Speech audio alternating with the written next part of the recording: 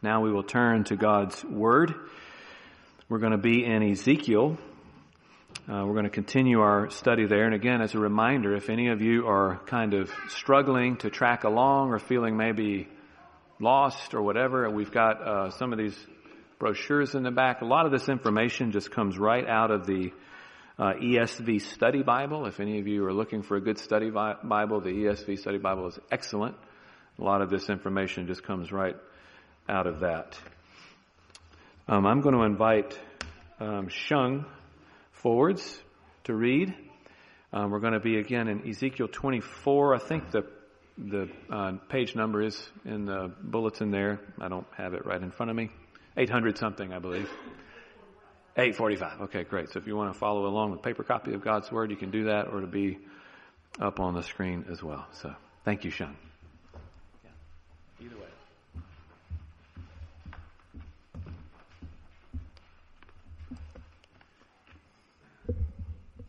Ezekiel 24. In the 9th year, in the 10th month, on the 10th day of the month, the word of the Lord came to me. Son of man, write down the name of this day, this very day. The king of Babylon has laid siege to Jerusalem this very day. And utter a parable to the rebellious house, and say to them, Thus says the Lord God, set on the port, set on it, set it on, pour in water also, put in it the pieces of meat, all the good pieces, the thigh and the shoulder, fill it with choice bones.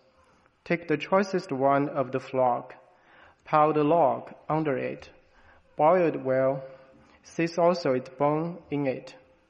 Therefore thus says the Lord God, Woe to the bloody city, to the pot whose corrosion is in it, and whose corrosion has not gone out of it.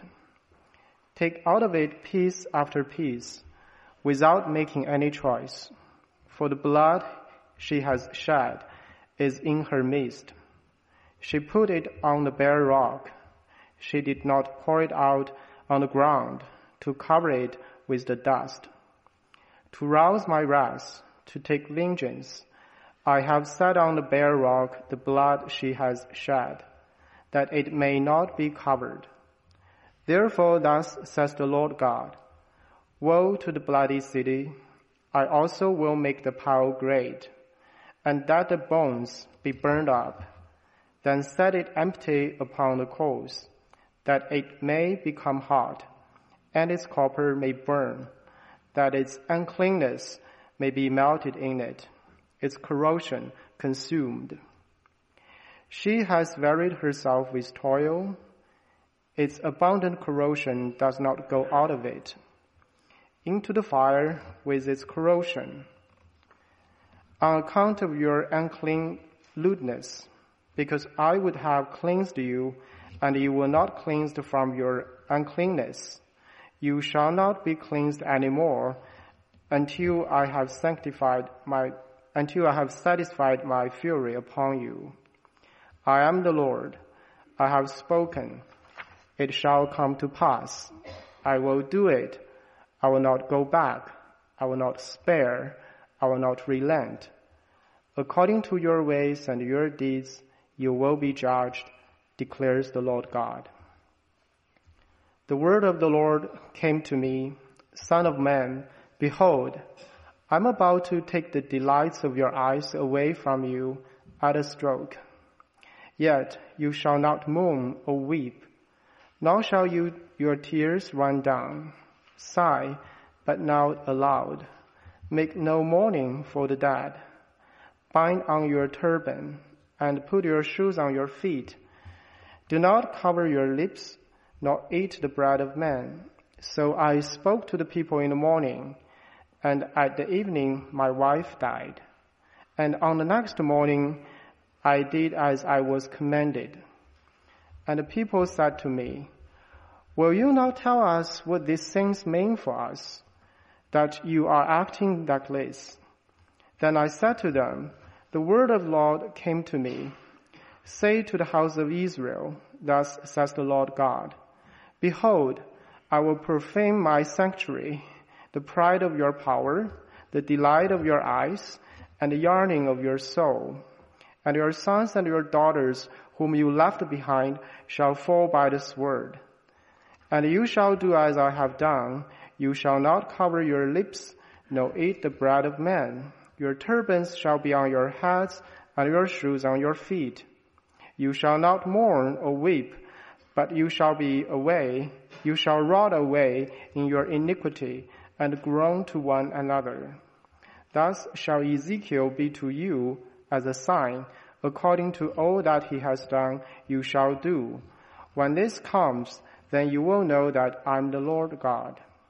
As for you, son of man, surely on the day when I take from them their stronghold, their joy and glory, the delights of their eyes and their soul's desire, and also their sons and daughters, on that day a fugitive will come to you to report to you the news. On that day your mouth will be opened to the fugitive, and you shall speak and be no longer mute. So you will be a sign to the people, and they will know that I am the Lord. The grass withers, the flowers fade, but the word of God will stand forever.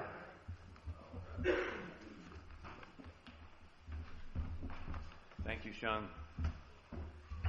As we come to God's word, let's just briefly pause for a prayer again. Lord, help us as we come to your word. Your word is sharper than any two-edged sword and pierces right to the very bone and marrow. Lord, let us receive what you have to say this morning. And let us not only be pierced,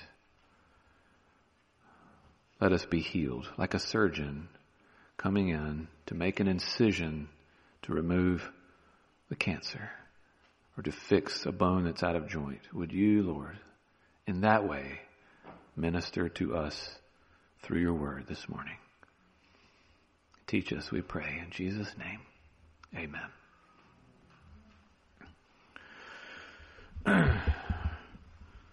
So my children got out an old movie recently. You're probably getting the fact that I like to share stories about my little ones. Sorry, guys.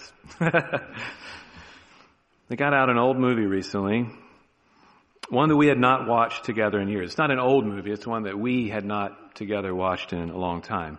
And the movie starts out with an old kung fu master who's also a turtle, having a dream that one of the villains that they had locked away would break out of prison and come back for revenge. So he's like a turtle. He's balancing on this pole. He has this dream that this villain is going to come back. And he tells one of the other kung fu masters in the village, who happens to be a red panda, he passes on this message to him that this guy is going to break out of prison and he's going to come back and get his revenge. Immediately, the red panda panics and calls for a written message to be sent to the prison, that they were to double the guards and double all the weapons and double everything to keep this guy from getting out of prison. There was no way he was going to escape. Well, the messenger, who is a bird, flies off with the letter into the far reaches of the mountains to deliver that important message, that letter to the prison. Ironically, while he's inside, one of the messengers, this bird, one of his feathers comes off and happens to get into the hands of the villain that is imprisoned there, who then uses the feather to pick the lock and escape. The point of this opening sequence in this children's movie is that sometimes our efforts to avoid a thing are the very means that end up leading us to the thing we were trying to avoid.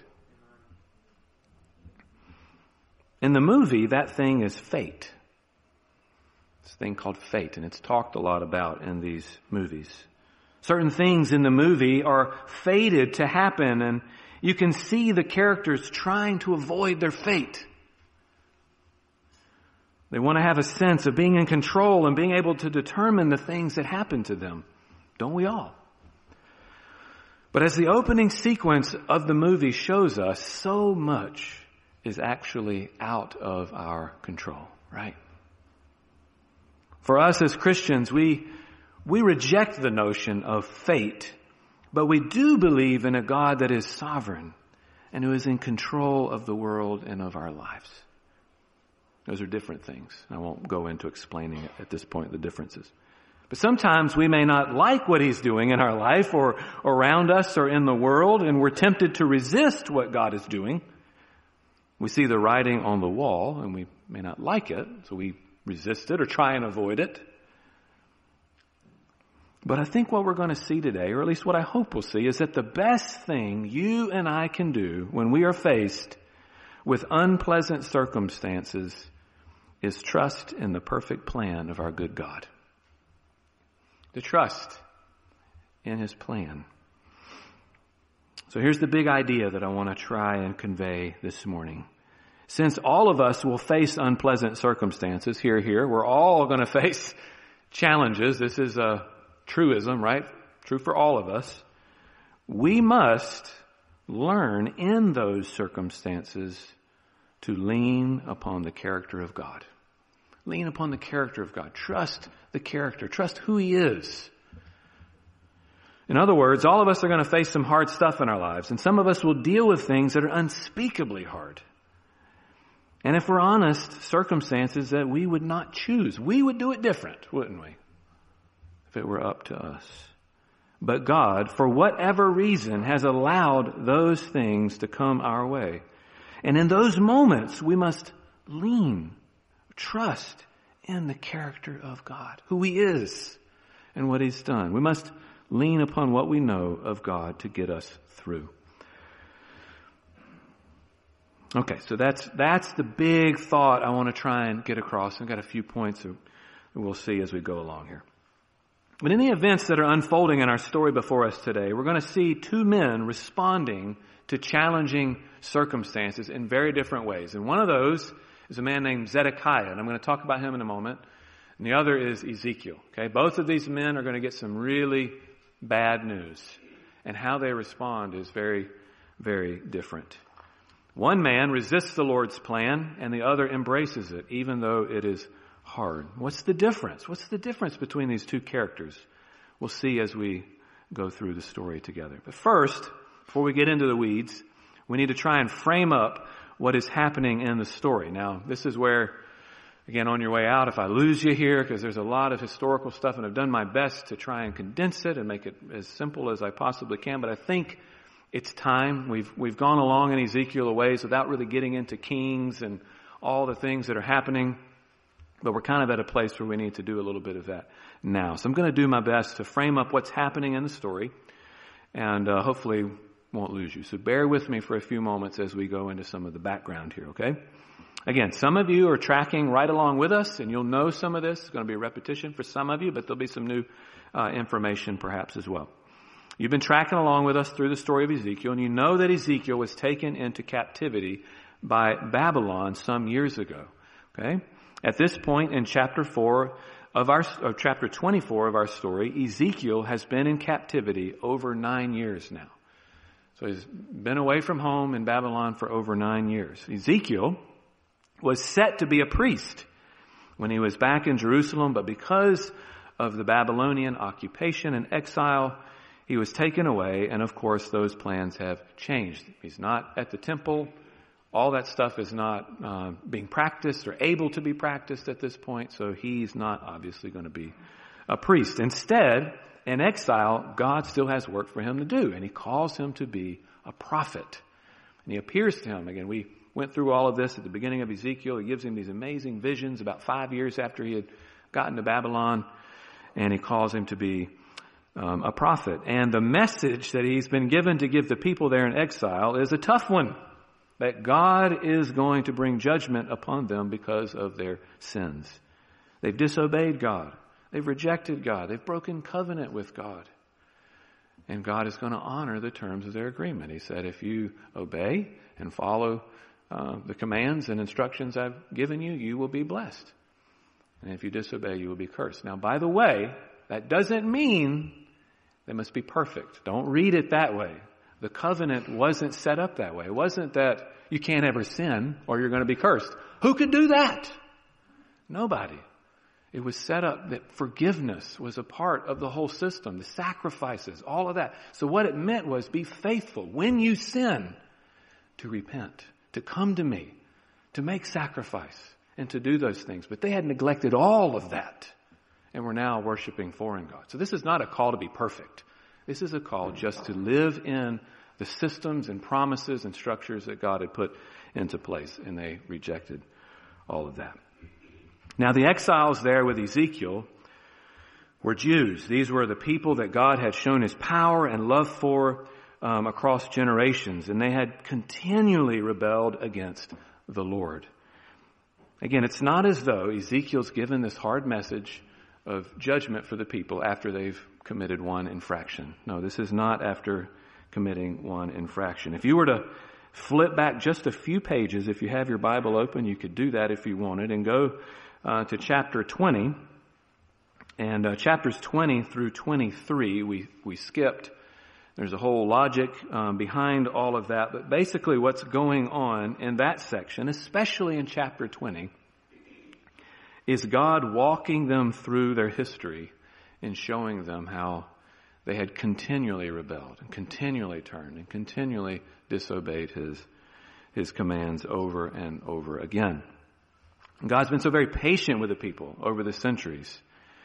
And even last week we saw in chapters 18 and 19, God was still pleading with them to turn from their sin. So God is patient. He's calling them to repentance and to keep covenant with Him as they had promised. Again, Ezekiel 18, 31 and 32. Listen, cast away from you all the transgressions you have committed. Make yourselves a new heart and a new spirit. Why will you die, O house of Israel? For I have no pleasure in the death of anyone, declares the Lord. So turn and live. He's pleading with them, right? And this has been the case all along, and they just continue to thrust God behind their back, say, no, we're going to do our own thing. So that's what's been going on for a very long time, but even in the days of Ezekiel. He's going to the people, calling them to repentance. The Lord is sending Ezekiel because He loves them and wants them to turn from their sins. And God has also been pleading with them through another prophet as well in a different location, prophet Jeremiah. Okay, so here's where we're going to get into a little more background stuff, and some of this may be fairly new, at least for our study in Ezekiel here. Ezekiel was quite a bit younger than Jeremiah and would have grown up probably hearing Jeremiah preaching in the streets of Jerusalem. Now, during this time when Ezekiel was in Babylon, so Ezekiel's in Babylon, he's with the exilic community, they've all been taken, thousands of Jewish people are in a foreign country. At that same moment, Jeremiah is back in Israel, back in Judah, in Jerusalem, and he is communicating with the people of God. A very similar message as what Ezekiel was telling the people in exile.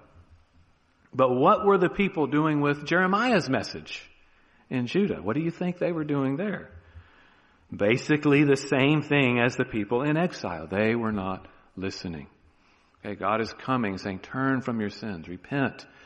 And both groups of people are rejecting the messengers God is sending them. Well, I guess I should say, maybe a better way to put it is they were listening to someone, but they were not listening to the right someone.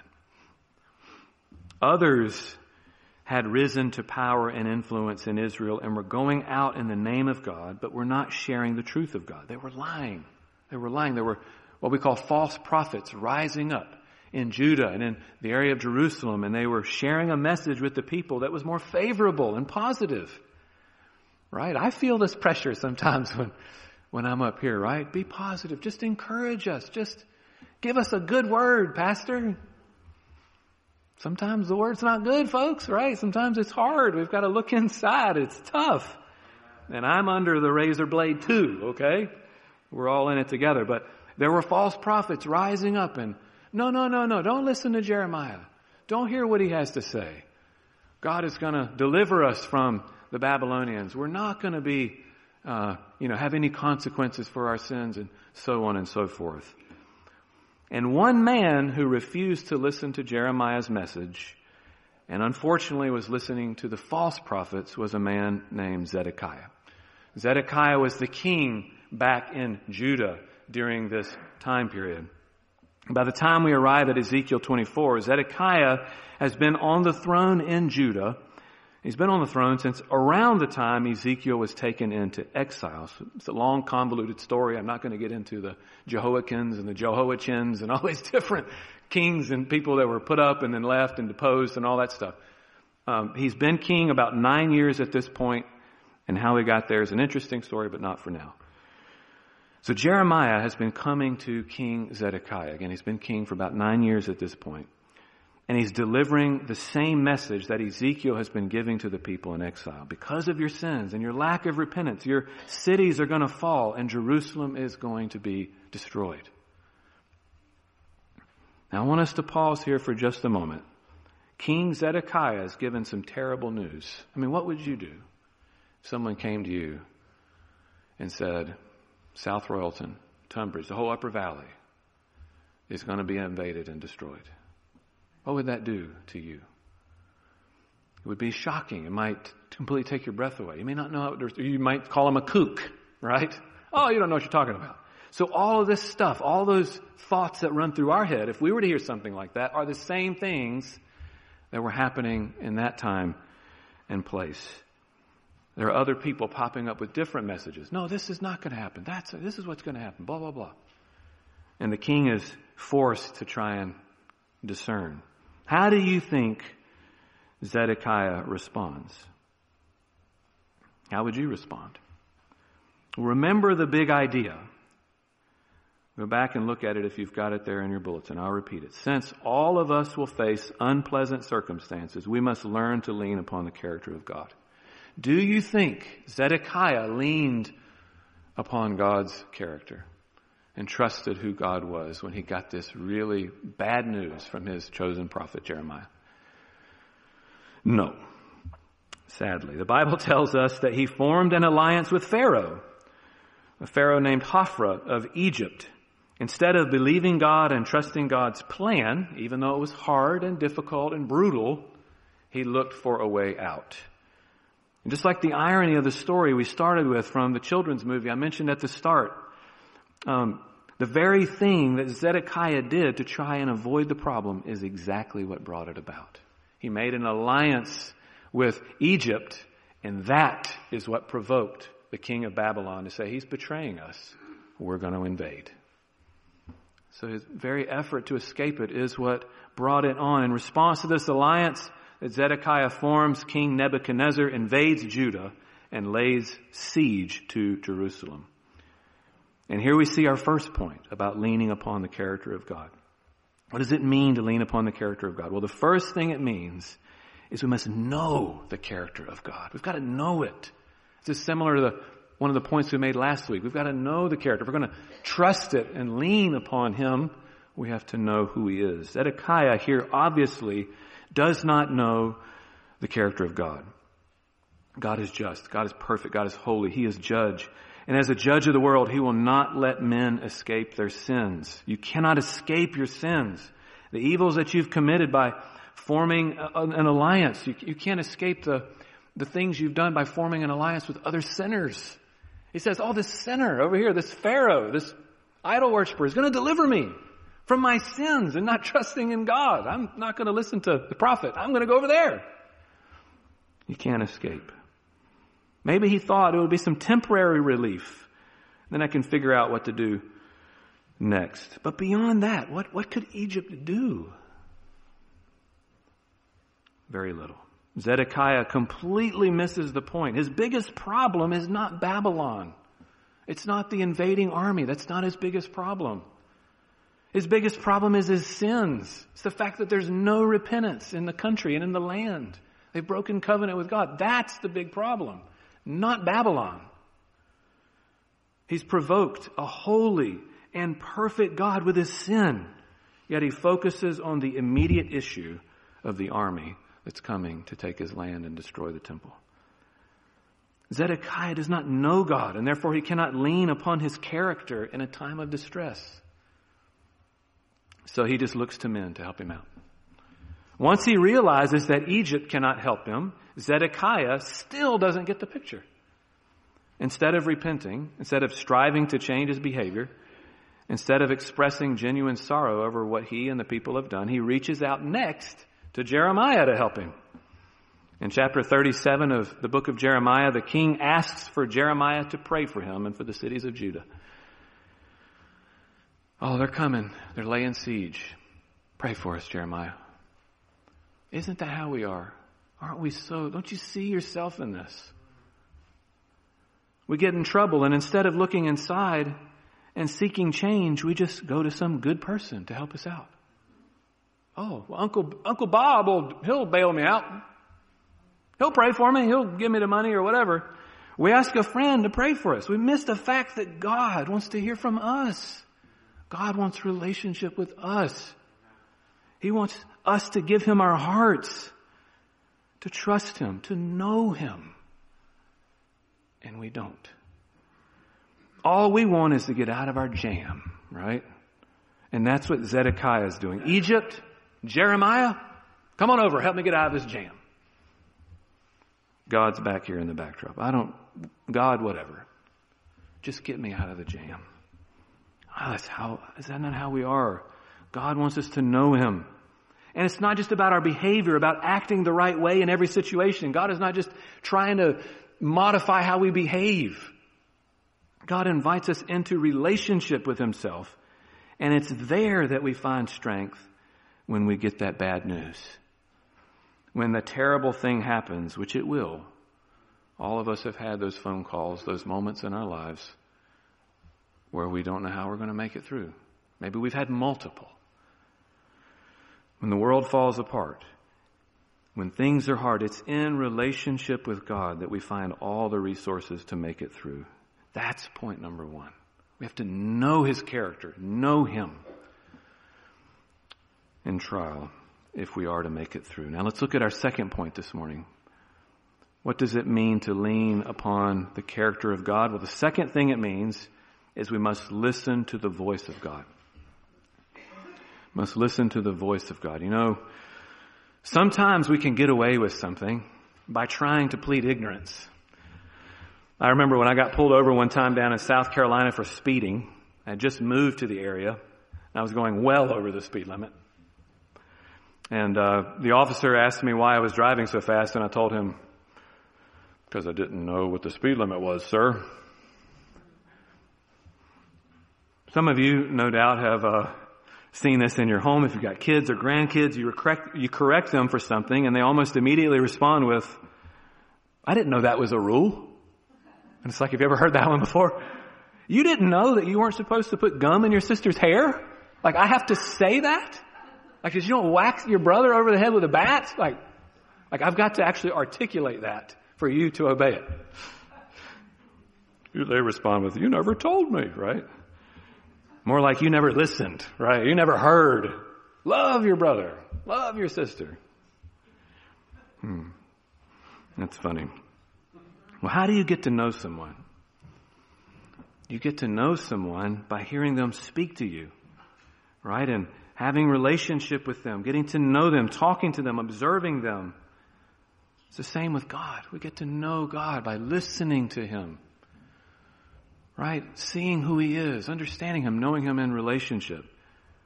And because God wants us to know Him and know His character, He's speaking to us. So we can't plead ignorance.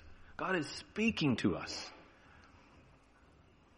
Back in the days of King Zedekiah and Jeremiah and Ezekiel, what that meant was that he would send a person, a prophet, to share his message with the people. Right? He would give a prophet a message, and they would go share it. And this was how God was revealing Himself and speaking to His people. And God would speak through that person. And King Zedekiah was not listening to the people that God was sending to him. And this is one of the reasons why he was failing to know God. If we do not listen to God, or God's messengers, or to His word, we will not know Him. It's that simple. I exhort you, as I do every week, week in and week out, to be in God's Word and to listen to those close to you who know God's Word well. These people are vital to your well-being. Don't shut them out. Listen to them. During this period leading up to the exile, God sent His people numerous prophets to speak to them and to call them back to Himself. Daniel, Ezekiel, Jeremiah, all these guys were alive and prophesying and speaking of God to the people in the same set of circumstances, same time. And scholars also believe that Obadiah would have been an active prophet around this time in history as well. Multiple people coming to God. And why was God sending these people? Because He cared about them. He wanted them to know Him and to hear Him and to turn and live. Today, for us, God speaks to us primarily through the Bible. If you want to hear God speak, you must be in His Word. And that's point number 2, to lean upon God. You must listen to His voice, okay? When bad news comes, difficulty comes, if you're not listening to His voice, it's going to be really hard. You're not going to know Him, and you're going to have trouble, okay? And for our last point this morning, we'll finally turn to our selected passage in Ezekiel 24, okay? So this is all backdrop of what's kind of going on in Judah and in Jerusalem during the same time when Ezekiel in chapter 24 is receiving these messages and delivering these messages. Okay, so all that was backdrop. We saw how Zedekiah sought to avoid the bad news that Jeremiah had delivered to him by looking to Egypt and asking Jeremiah just to pray for him. And all of that stuff was the very catalyst for the thing he was trying to avoid, okay? And now, as we come to Ezekiel 24, that thing that Zedekiah wanted to avoid has begun. The siege of Jerusalem. And last week, I believe I misspoke and said that it was already underway last week. But it's actually not until right here in chapter 24 where we're clearly told that the siege on Jerusalem has begun. Not only does Ezekiel have to deliver this devastating news that Jerusalem is under siege, he's also given some personally devastating news himself. The delight of his eyes, his wife is going to die very suddenly.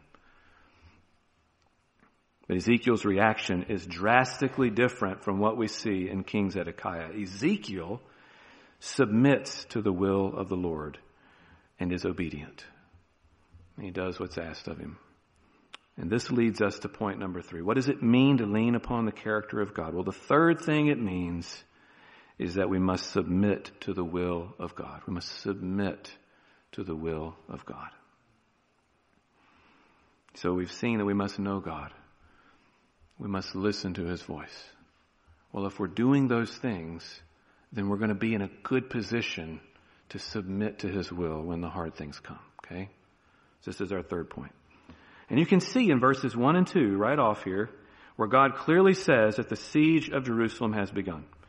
And then in verses 3 to 14, God uses an image or a metaphor to explain what it will be like. Now, some of you will recognize this image or this metaphor from chapter 11 of Ezekiel, this image of Jerusalem being like a big cauldron. You remember we kind of jokingly talking about like the witch standing by her big stew, right? Like that kind of a big cauldron pot. That's the image here. And, back in chapter 11, the people were saying that Jerusalem is like a big pot and that nothing could get in, right? It was going to keep out all the bad, the world, the Babylon, all that stuff is going to be kept out because it was this big pot and nothing could get in. It was impenetrable. The walls of Jerusalem were thick and strong. And although back then God refuted that logic, that false notion still persisted. As we arrive a couple years later now in chapter 24, that false notion is still there. They continued to think that their chosen status and the strong walls of Jerusalem and the presence of the temple and all these things were going to shield them from attack and from calamity. They had the patriarchs. We've got the promises, the temple. There's no way that what Ezekiel and Jeremiah and these other guys are saying is going to come to pass. No way. So God, here in this section in 24, turns the metaphor on them and says basically, okay, if you want to continue to think of Jerusalem as a cooking pot, fine. Have it your way. Continue to say that. But what is the meal? He turns it. What's the meal? What's the meal going to be? It's not going to be a sacrificial animal. It's going to be you. You're going to be stuck and you're going to die in your sins. Just boom, right in the gut. He says it to his people in Ezekiel 24. It's not a pretty answer, but it's God's answer. They will be the stew that is cooked in the cauldron pot. And God says, make it big. Put on the spices, he says, because you're not hearing my voice. If that wasn't hard enough to speak to the people, imagine Ezekiel's got to share this with these people. If that wasn't enough, now in verses 15 to 17 we read these words. The word of the Lord came to me, Son of man, behold, I'm about to take the delight of your eyes away from you at a stroke. That means in a single blow. You shall not mourn or weep, nor shall your tears run down. So I read it, I'm crying, and I'm not even the one who lost his wife. Sigh, but not aloud. Make no mourning for the dead. Bind on your turban. Put your shoes on your feet. Do not cover your lips nor eat the bread of men. So when people would come to him with a mourning offering, because people would find out his wife died, he'd have to refuse it. No, he couldn't. He wasn't even allowed to mourn. And then down in verse 24, the Lord tells Ezekiel that the death of his wife and the lack of his mourning is to be a sign to them, a sign declaring the loss and the death of Jerusalem. Most of us are, as we hear that, are probably shocked. How can God do that? We're given very little information about the situation. We know that the marriage appears to have been very good. This wasn't a blessing to Ezekiel, in case any of you are wondering. He loved his wife. Ezekiel's wife was the delight of his eyes, it says. What this means is he never longed for another woman. He was fulfilled and happy with her. It reads like maybe he had a day with her before the Lord took her away. What that day must have been like. One wonders if Ezekiel would have shared with her the news that she was about to die. We don't get the impression she was sick, and this is just the natural result of sickness. This was a blow. God was going to terminate her life as a sign to the people. If I put myself in Ezekiel's shoes, a prophet, he's unliked, maybe even hated or just looked at as a weirdo, a crazy person, a conspiracy theorist. Maybe who knows how people viewed Ezekiel in that time. And I'm being told basically at this point, my only friend, my trusted friend, my wife, is going to be taken from me. This was the person he came home to in the evenings and shared about his day. Oh, you remember Bob? Yeah, he threw a rock at me today. Yeah, and the mob came out and they chanted at me and called me crazy a bunch of times. The person that he was telling these things to is now gone. What an unbelievable thing to be told. And we're not really given a full explanation other than that this is a sign of the coming death of Jerusalem. But the questions that are probably running through your head and my head are not even addressed in the passage, right? We're not even told. We just wonder how a person can be expected to do what is being asked here. I'd assume that's probably what you're thinking. That's what I'm thinking. I want you to notice Ezekiel's reaction. Look at verse 18 with me. If you've got your Bible open there in chapter 24, and we're wrapping up here. I'm right at the end. Thank you for, it's been a longer service this morning. He says this, so I spoke to the people in the morning, and at evening my wife died. And on the next morning I did as I was commanded. Do you hear that? I did as I was commanded. Ezekiel submitted to the will of the Lord. What a contrast to King Zedekiah. You see the contrast. What's the difference between these two people? Well, it's everything we've already seen. Remember the big idea for this morning. Since all of us will face unpleasant circumstances, all of us are going to face tough news, hard things. We must learn to lean upon the character of God. Ezekiel had learned to trust God, to lean into who he knew God to be.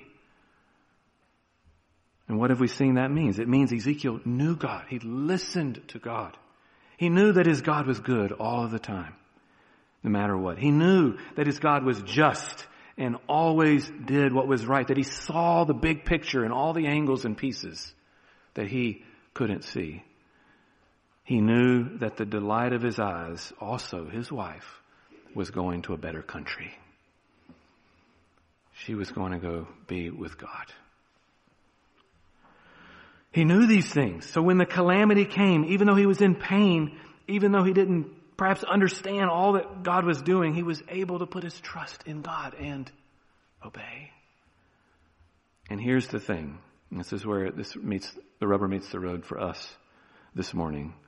You and I know more of God than Ezekiel did. We think of Ezekiel, prophet, wow, he must have really known the Lord. And yeah, he saw some things that we haven't seen.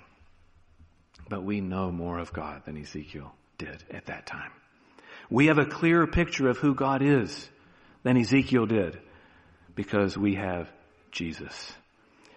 Jesus, the Bible says, is the radiance of the glory of God and the exact imprint of his nature.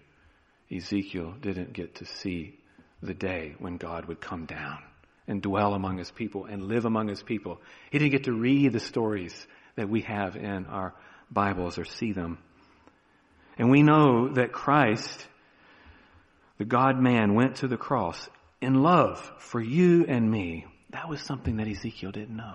He knew God was loving and compassionate, but to that degree, Ezekiel did not perhaps know. And we know that God is doing something, that God was going to come down, and he did come down in human form, and he gave himself for the life of the world. And Ezekiel didn't know that. We know these things.